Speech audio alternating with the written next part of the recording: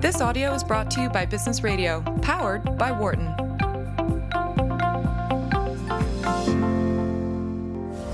From the campus of the University of Pennsylvania Wharton School, this is In the Workplace on Business Radio, powered by the Wharton School.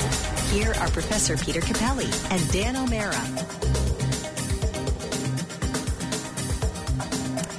Hey folks, welcome back. I'm Peter Capelli, Professor of Management here at the Wharton School. Dan O'Mara is at the spa again this week. And with us instead is the fabulous Greg Shea, who's stepping in for Dan again this week. Greg, welcome back.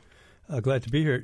So today we got a few things to talk about, but we're going to start with things in the news around human resources. And it's a pleasure to have with us to help walk us through and have something to talk about here, Debbie Bolla, who is the editorial director and editor-in-chief of HRO Today magazine, and she's going to talk about what's in the news.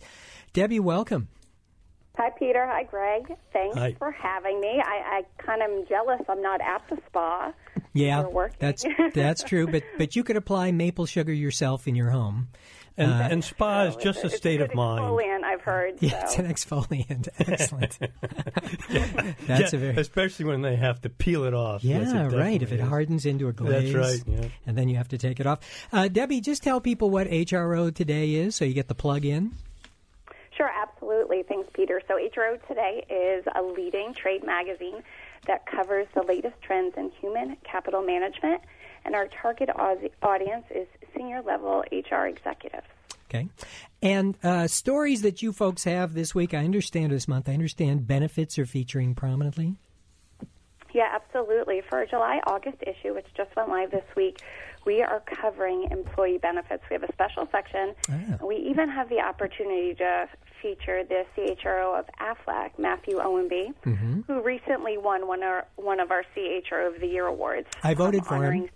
Yep. Yes, you were at the gala, and perhaps you met him as well. Oh, I knew him before. Oh, wonderful. That's why I voted for him. You know, $100 in the right hands can work wonders in these elections. And a goose. Oh, my God. It's a duck. It's a duck, Greg. Yeah, it is a duck. And we have him on the cover with the duck, no joke, saying HR that fits the bill. Yeah. Because everyone loves a good duck pun, right? Very good. Very good. And it really, it's so smart because they're using their employer brand to their advantage, that Affleck duck. Yeah. Everybody knows. But when I was speaking with Matthew, he was talking about healthcare benefits. And every organization is feeling the pain of how much they cost. Right. They cost the organization a lot, and they cost employees a lot. Right. And he was saying, on average, they increase between 8 and 10% a year. That's what they're doing for them right now. No kidding. Right. So, he looked at this, and, you could pass these benefits along, or the additional fees to the employees, the organizations, or split it. And he was thinking we have to do something completely different, completely outside of the box. And that's how they came up with the idea for the AFLAC Care Centers. And what these are on-site healthcare clinics that employees can go to when they're not feeling so good and get, a visit to a physician for $5. Yeah. And then, Debbie, let me just ask Greg here for just a minute because in his long experience, you have seen this before. Yes, it's. We were talking. Peter and I were talking before the show, and that certainly through maybe the third quarter of the 20th century, 1975 sort of thing. Into the so I'm aware into the 80s or so. Particularly in large plants, there were physicians. There was a resident doctor. Right. Which wasn't an uncommon thing earlier in the century. There weren't a lot left at that time. And it was resident. They were there basically all the time, or rotated between a couple different plants. Right. So anyway, in looking at this, there was a Back to the Future quality to this. Yeah. So let's just talk about that for just a second, and we'll get right back to you, Debbie. We're just going to seg here to a little history, and that is the whole idea of having employee benefits, health care in particular, as a relatively new idea. It started after World War II, and one of the reasons was in those days inflation was a big deal, and there were government programs that tried to keep inflation down, and healthcare benefits were a way of giving people something without raising their wages, so it didn't contribute to wage inflation in quite the same way. And you could kind of duck those concerns. And, of course, it's tax-free as well, right? Duck. You could duck them. Excellent, Greg. Debbie, if you're keeping track, that's the second duck pun. If you could count on that one. So it became a big deal. It started out as actually a small deal, right? Because healthcare costs used to be pretty trivial because we couldn't do very much for people, actually. Sure. And I think, Greg, the plant doctor was mainly there for accidents.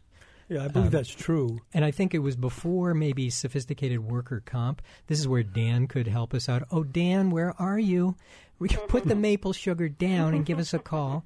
So I think it was mainly there to treat accidents and injuries. But it's completely different now. So, Debbie, tell us what Aflac and other companies that are doing this have learned about this and why they're doing it, why they're bringing these doctors back. Well, if you think about it, when employees aren't feeling well, absenteeism increases. People don't go to work. Yep. And then they also have to spend time going to the doctor. So even if they're going for a wellness check, they have to take perhaps some PTO. Yeah. They have to go to the facility. They have to wait. It's not always a pleasant experience. Mm-hmm. But as we've learned, maintaining our health is the best way to live a long and happy life. So it's an important factor. Mm-hmm. So with Aflac, Matthew was saying that, people register online. They have an appointment. There's no waiting. They can do it in the convenience of their day. Mm-hmm. And then they're back at their desks working. So he was also mentioning that something that they were seeing as one of their most expensive line items was urgent care visits. Oh, no so kidding. Basically what a care center is offering, like a Medi-Merge, you think you might have strep, yeah. so you run to a Medi-Merge instead of your GP. So they were seeing that this was costing them the most. Through these care centers, they've seen an 80% reduction in urgent care visits in no the kidding. program. Wow. So they're saving money and making employees happy. Yeah, so they're saving money on that. That are very good in today's talent market. Oh, that's interesting. Because I think my recollection is that the big push has been on for some time to try to get people out of emergency rooms, right? And this is part of what Obamacare was pushing us along to try to do when it was still something you could talk about positively. Or even neutrally. Yeah, even neutrally. Right. And I think, trying to push toward the lowest cost provider, and emergency rooms are the highest cost provider, right? Because they've got to be staffed up for the worst possible outbreak, right? So, you go in with a cough, probably a cold, could be Ebola. And so, you're staffed up for Ebola just in case, right? And these are just way, way cheaper. I think the other thing that we've heard from other companies that have started to do this is that the big savings come not even from that. It's not even from cutting down on emergency visits and dock-in-the-box places, but it's managing chronic illnesses, right, which is where I think 60% of healthcare costs are in the U.S., managing diabetes, hypertension in particular, right? And the big thing about managing those is that you got to take your medicine, right? And the big reason people have problems is they forget to take their medicine or they don't notice a difference, so they just don't take it. And the big effect of having these doctors on site is that they either just symbolically remind you to take it or they nag you. Mm-hmm. They come out and say, Greg, have you taken the Propecia this week or whatever you're taking?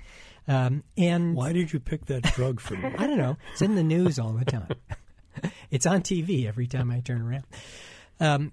So they get you to take your medicine, and the savings on chronic illnesses seems to be huge. So the difference between Greg's experience of plant doctors and the experience today, they both save money, but for completely different reasons, right? Although in my N of one, the one that I had the most... So you were working in a place that had one. I was working in a plant that had like 5,000 employees and they had a dock. Was just as you had said, he'd made the transition so that it wasn't, in a modern manufacturing facility, if it's run at all correctly, it should not have big safety problems. Yeah. they are issues that need to be handled. But Mm-hmm. so he'd managed the transition to being basically a primary care doc, and so he knew many of the people, and he would literally be able to walk through the plant and say, "So you're taking your blood pressure medicine or not?" Very much in the spirit of what you just said. Yeah. All of which because he'd been this person's primary care doctor for 10 years. Yeah. Right? And, it is amazing the extent to which people delay or ignore health problems and don't take medications, partly because they're afraid, Yeah, fear. There's a statistic, I think the statistic, and somebody may know this and call us if you do, about, for example, the percentage of women who follow up with, if they have like irregular pap smears, right? And the percentage who follow up is, I think it's less than a majority that follow up. The doctor's telling you, you need to come in on this, and they don't follow up. And I think it's, maybe it's money, but I think if you're seeing a doctor in the first place, I think a lot of it is, I don't want to hear bad news. This is scary. I don't go. And it's one of the, clearly a big part of medicine has to do with the relationship with the provider. So, yes, there's we can talk about commodity and medicine as a commodity in some sense, but in the end, it's an intimate exchange between two people about somebody's well-being. Should right? be. Mm-hmm. And if it's not, that's very different than if it is. Yeah. Right. So do I know? So can I just stop you on that? So another way to say that is, if you have situation A where you're given the right treatment, but no relationship with the doctor, the people who are giving it to you, and situation B where you get the same treatment, but you got a relationship with somebody who seems to care about you, outcomes are higher in the second case. I would case. bet. I don't have access to in my data file to that, but I would bet that's true. Yeah. For example, back to your taking medicine, is that I think about a decade ago I read a study where doctors asked what was the single thing that patients that would increase the outcomes of the good. And over 40% of them reported if patients would simply do what I told them to do, which included taking their medicines. Right.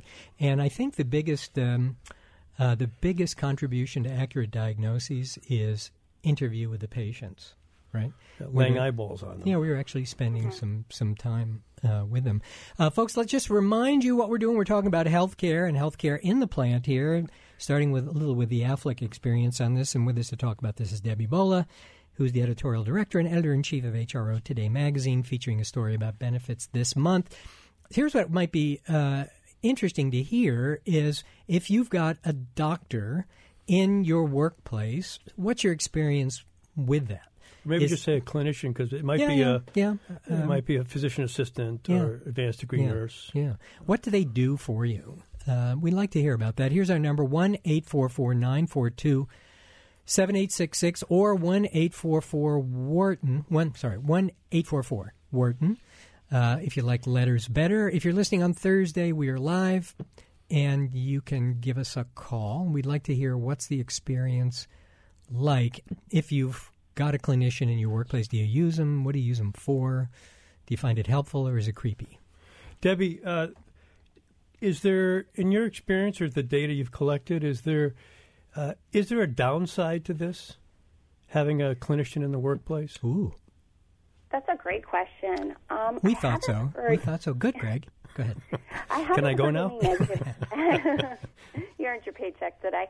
No, I haven't heard any negative feedback. In fact, Affleck is looking to expand their service offerings because they've had such an increase in employee participation. Okay. And they have employee surveys every year, and they want even more, like massage therapy or perhaps a spa visit, as we've talked about before. And maple sugar? Therapy. And I really feel like a point that perhaps seems so silly or so simple is the ease of access. I mean, as busy working adults, it can be challenging or an easy thing to put off just getting a routine physical or getting that back pain checked up on. Yep. But when it's available to you in your workday at your facility, I think it's used even more. So here would be my question, and that is, does it get overused? And again, we'd like to hear from you folks on this. If you've got a clinician in your workplace, what's your experience with them? 1-844-WHARTON. That's 1-844-942-7866. Thursday, you're listening. We're live. Call. We'll talk.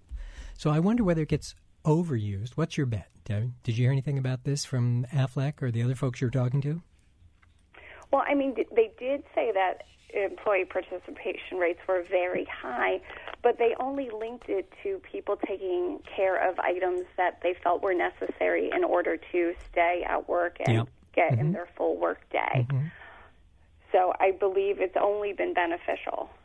I'm trying to think of a way that it would be overused in terms of, just taking too much time away from their desk. Exactly. It's a trip to the nurse's office in high school. Oh, yeah. Right? That's it. I've got that appraisal. Who wants to go to this exam? Yeah. My head really hurts. Yeah, right. I've got a performance appraisal coming up. Ow. Oh, abdominal pain. It's just tearing me apart. It's getting worse. They might be going after the performance appraisal. Yeah, right. Well, that's too. I mean, here's what I would wonder. I mean, a serious point is to what extent this starts to morph into mental health, right? I mean, you don't have any mental health provider to talk to, and you can talk to doctors about this. And, I guess for the doctor, I guess insurance companies have this problem too, or deal with this, and that is, just how much time have you got to spend with a patient? Do you push them out if they start coming in and spending too much time with you, right? Because doctors have to figure out how to do that all the time. I think somewhat relatedly would be, I would wonder if there has to be a considerable amount of faith for what Peter was just saying, by management, say, in terms of how the doctor will handle his or her time. And then from the employee side, that forget about HIPAA. This has to do with, if I go in for mental health particularly, right, what kind of cone of silence exists over our conversation. Right. Yeah, we actually are covering a story on how to approach mental health issues in the workforce and how to encourage your employees to be open if they're facing anything, including stress levels that are hard to manage, because it is becoming a topic that is trickling down to organizations. Yeah. And it's got to be, I imagine, tricky if you are a doctor employed by a company and you're talking to patients and you learn things that might be important for the organization or useful.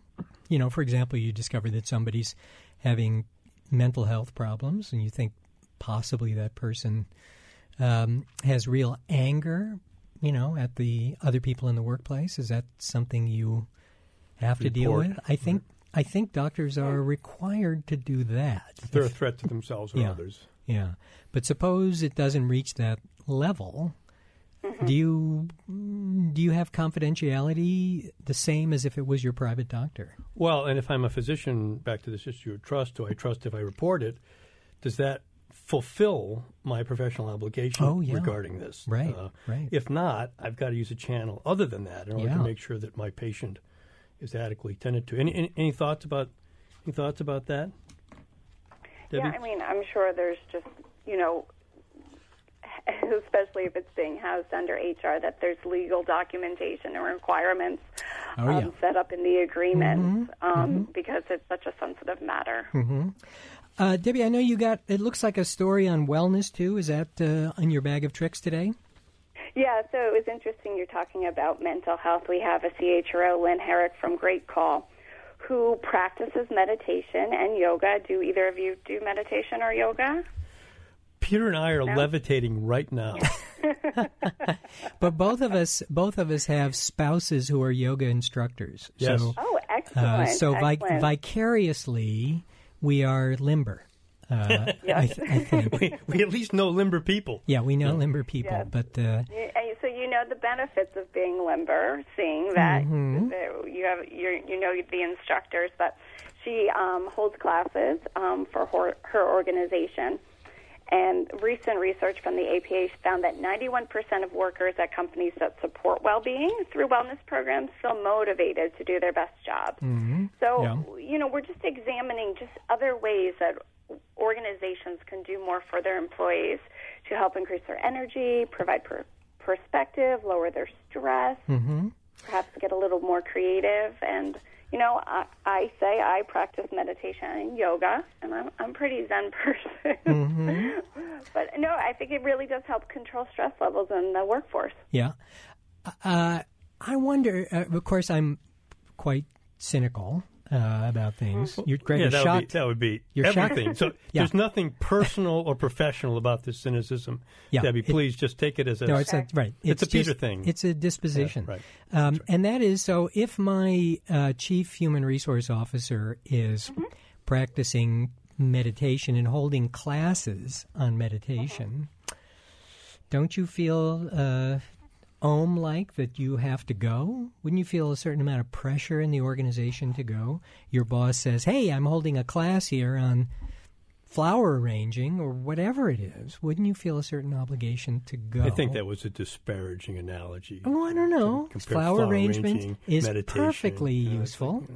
And is also Zen-like in its own possible effects, right? I don't know. Could there really be pressure around meditating? That's just, I think so. I think if you have the philosophy of a meditation guru, you're not going to pressure people. You're just going to welcome them if they want to attend. Well, you don't have to personally apply the pressure for the peer effects to be there. Right? I'm looking at Greg, the psychologist. I have my favorite example of this was a CEO that I worked with for a bit who never took vacation and was complaining about why people around him never took vacation. Yeah. That would be a wellness issue. So I convinced him. Retention issues as well. Right. Probably. And I convinced him that why don't we just try a little experiment here, right? Yeah. So he announced he's going to take a week off, and amazingly, the number of people who then scheduled a week off shot through the proverbial roof, right? Now, did he actually cancel his vacation? No, he took and vacation. And then I said, why don't we try 2 weeks? He tried 2 weeks. And stunningly, the people who signed up for 2 weeks vacations went through the roof. That is amazing.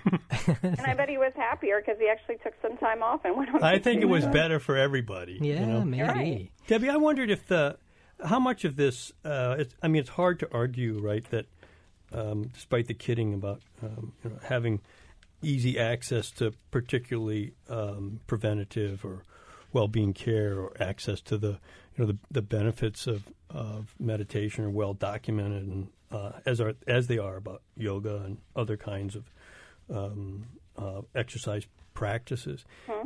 How much of this do you attribute to the growing tightness in the labor market, and then when that tide recedes, which it will, as it always does, that you'll see these also recede, these types of benefits and programs? Mm. Well, I think that's an excellent point. I mean, organizations are definitely looking for ways to stand out among competitors. Yeah. But something that I find interesting is when, in 2008, 2009 with the recession, right, we saw a huge spike in contingent labor in reaction to it, right? Mm-hmm. So organizations were trying to maintain costs, and they started, changing positions from full-time to part-time, and, they would leverage contingent labor.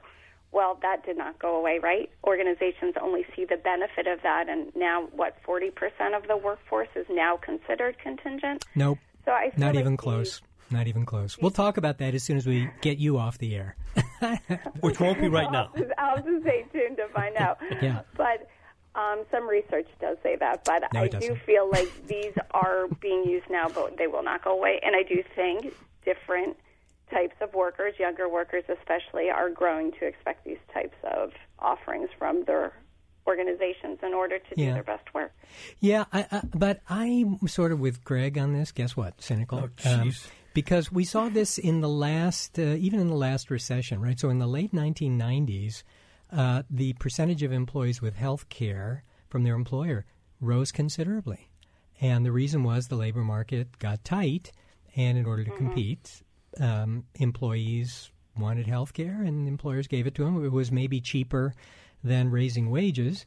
And then as the economy turned down, the percentage of workers with these benefits fell. And when we hit the 2008 recession, falls again, right? So I would expect, I'm just going to bet that even the wellness programs go away if the economy turns down. I'm going to bet that. I mean, if training budgets are cut when the economy turns down, and those have a more immediate at least traditional. I'm not. I don't know if that I would agree with, but traditionally, immediate impact on productivity, et cetera, and they get hatcheted. Yeah. Well, here's the amazing thing: like during in Wall Street, when the economy went down, even when it went down in 2001, companies started cutting free coffee. And you think about it, what does free coffee cost, right? Even in an office, it costs a couple of bucks a day, right? And they're making people chip in on this free coffee thing, right? I mean, what's the point of that? Big organization went through the same thing regarding bottled water. No, getting rid of it as he drinks his bottled water, which I don't pay for here. Which is why we overuse it. We overuse water. It's why he has a co-host, so that there's flexibility at the mic. Yeah, right. Debbie, I wondered, you have also this article about focus on flex, which is about. I wondered if you talk a little bit about this flexibility of benefits. Anything that, like, why now? Because again, this is something that received quite a bit of. This is before you were even born. There was a lot of hoopla about it now, but it was a lot of hoopla the last time it showed up, which it showed up as actually Peter and my generation showed up in the workplace because the issue of having a bunch of people who are 25 or 30, they really don't care about retirement benefits. Perhaps they should, but so cafeteria benefits became a thing, right? So. Any comments about, again, why now, how it might be similar or different to previous incarnations of this? Sure, but at that time, were they offered to be able to customize their benefits? Yeah, you know what? These were cafeteria benefits. That's when the phrase became popular. Oh, like an a la carte? Yeah, and the reason I think it started was the recognition when we had two-career couples that some employees would be covered by two different insurance plans, and their spouses and their own. And I think some companies figured that, frankly, I think some of them figured, well, we could save some money here if you're covered under your wife's plan. But then they also figured, well, if we're going to give people benefits and they're not able to use them, let's switch them to something else. So originally, I think that's where it got started from. It was around dual coverage of health care. And then after that, it was designed to customize, and it did reflect the fact that recognition that people were in very different places in their needs based on primarily on their age, right? And so you could allocate a pool of money to different uses. You know, you can allocate it to childcare. You can allocate it to more to healthcare budgets that you could, spend tax-free, or at least pre-tax. So, I think that's where it got started. Now, the interesting thing is going to be, does it continue? So we'll see on that as well. Debbie, thanks very much for being with us. And next time we're going to grab you. I appreciate it. Thank you for having me. We're going to grab you in the studio. Debbie Bolla is editorial director and editor-in-chief of HRO Today magazine. We're going to take a quick break. Greg and I will do a tiny bit of meditation, and we'll be right back with you in just a minute. For more guest interviews, check out our Wharton Business Radio Highlights podcast on iTunes and Google Play.